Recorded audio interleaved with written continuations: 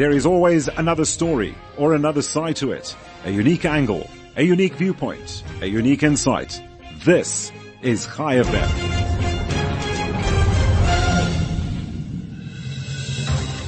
For ChaiFM, I'm Michael McKenna. Morocco will be joining the United States, Argentina, Canada, the United Kingdom and Israel at the United Nations, which is hosting an event focusing on worldwide efforts to combat anti-Semitism.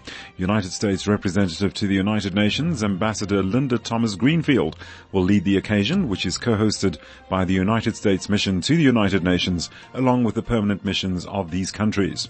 The meeting will concentrate on what is considered to be a deeply worrying trend of rising anti-Semitism around the world and collaborate on effective solutions for confronting the various causes being faced with anti-Semitism.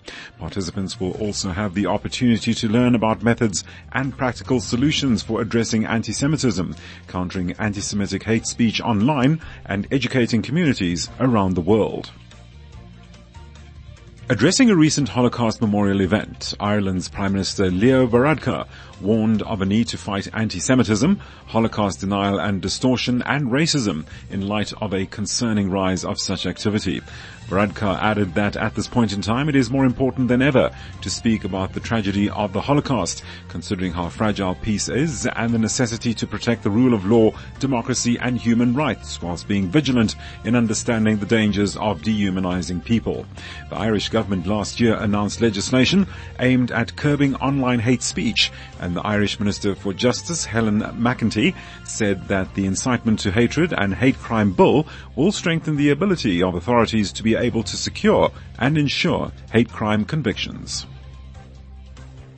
Meanwhile, across the Irish Sea, a Church of England tribunal has barred a priest for 12 years from practicing in the ministry who promoted what it refers to as virulently anti-Semitic material. The tribunal declared that the Reverend Stephen Sizer will be barred until December 2030. The tribunal noted articles which Sizer flighted online claiming that Israel was responsible for the September 11th, 2001 Al-Qaeda terrorist attacks in the United States, and another claiming that Jeremy Corbyn, the former leader of the British Labour Party, was a victim of the hidden hands of Zionism. British Jewish leaders have applauded the ban. Board of Deputies of British Jews President Marie van der Sale welcomed the decision based on Sizer's continued offensive activity towards the Jewish community for many years, adding that they now look forward to strengthening relations with the church. YouTube has been urged to act against a far-right Polish channel which targets Jews and Ukrainian refugees.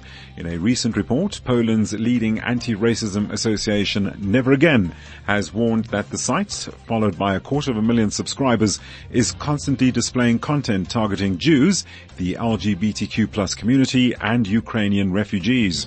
Known as the National Media Channel, the report also reveals other examples of what this site generates, such as accusing Jews of murdering Christian children for ritual purposes, claims that Jews are behind the current war in Ukraine, Jews have falsified the history of the Holocaust for financial gain and are guilty themselves of creating anti-Semitism, and Jews are trying to appropriate Poland in order to build their own state under the Hebrew name for Poland, Polin.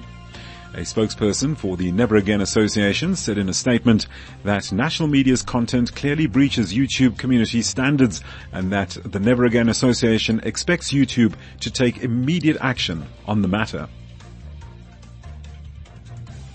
And Israel's largest Bedouin city, Rahat, is hosting its first ever film festival every weekend this month. 40 films from the Middle East and Mediterranean regions are expected to be screened at the Rahat Center for Fine Arts, which opened last February. Films at the festival will be screened in Hebrew and Arabic subtitles, as well as in English, French, and several other languages. The event will also include a culinary fair where visitors will be able to sample foods corresponding to the film's countries of origin.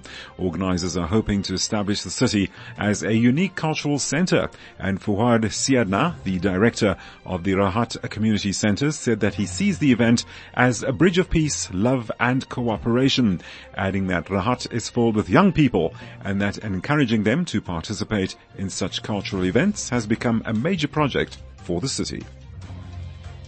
For ChaiFM, I'm Michael McKenna. This ChaiFM Global Update is a daily newscast focusing on Jewish news from the diaspora. It's free for you to listen to on ChaiFM.com. If you subscribe, we will email it to you daily.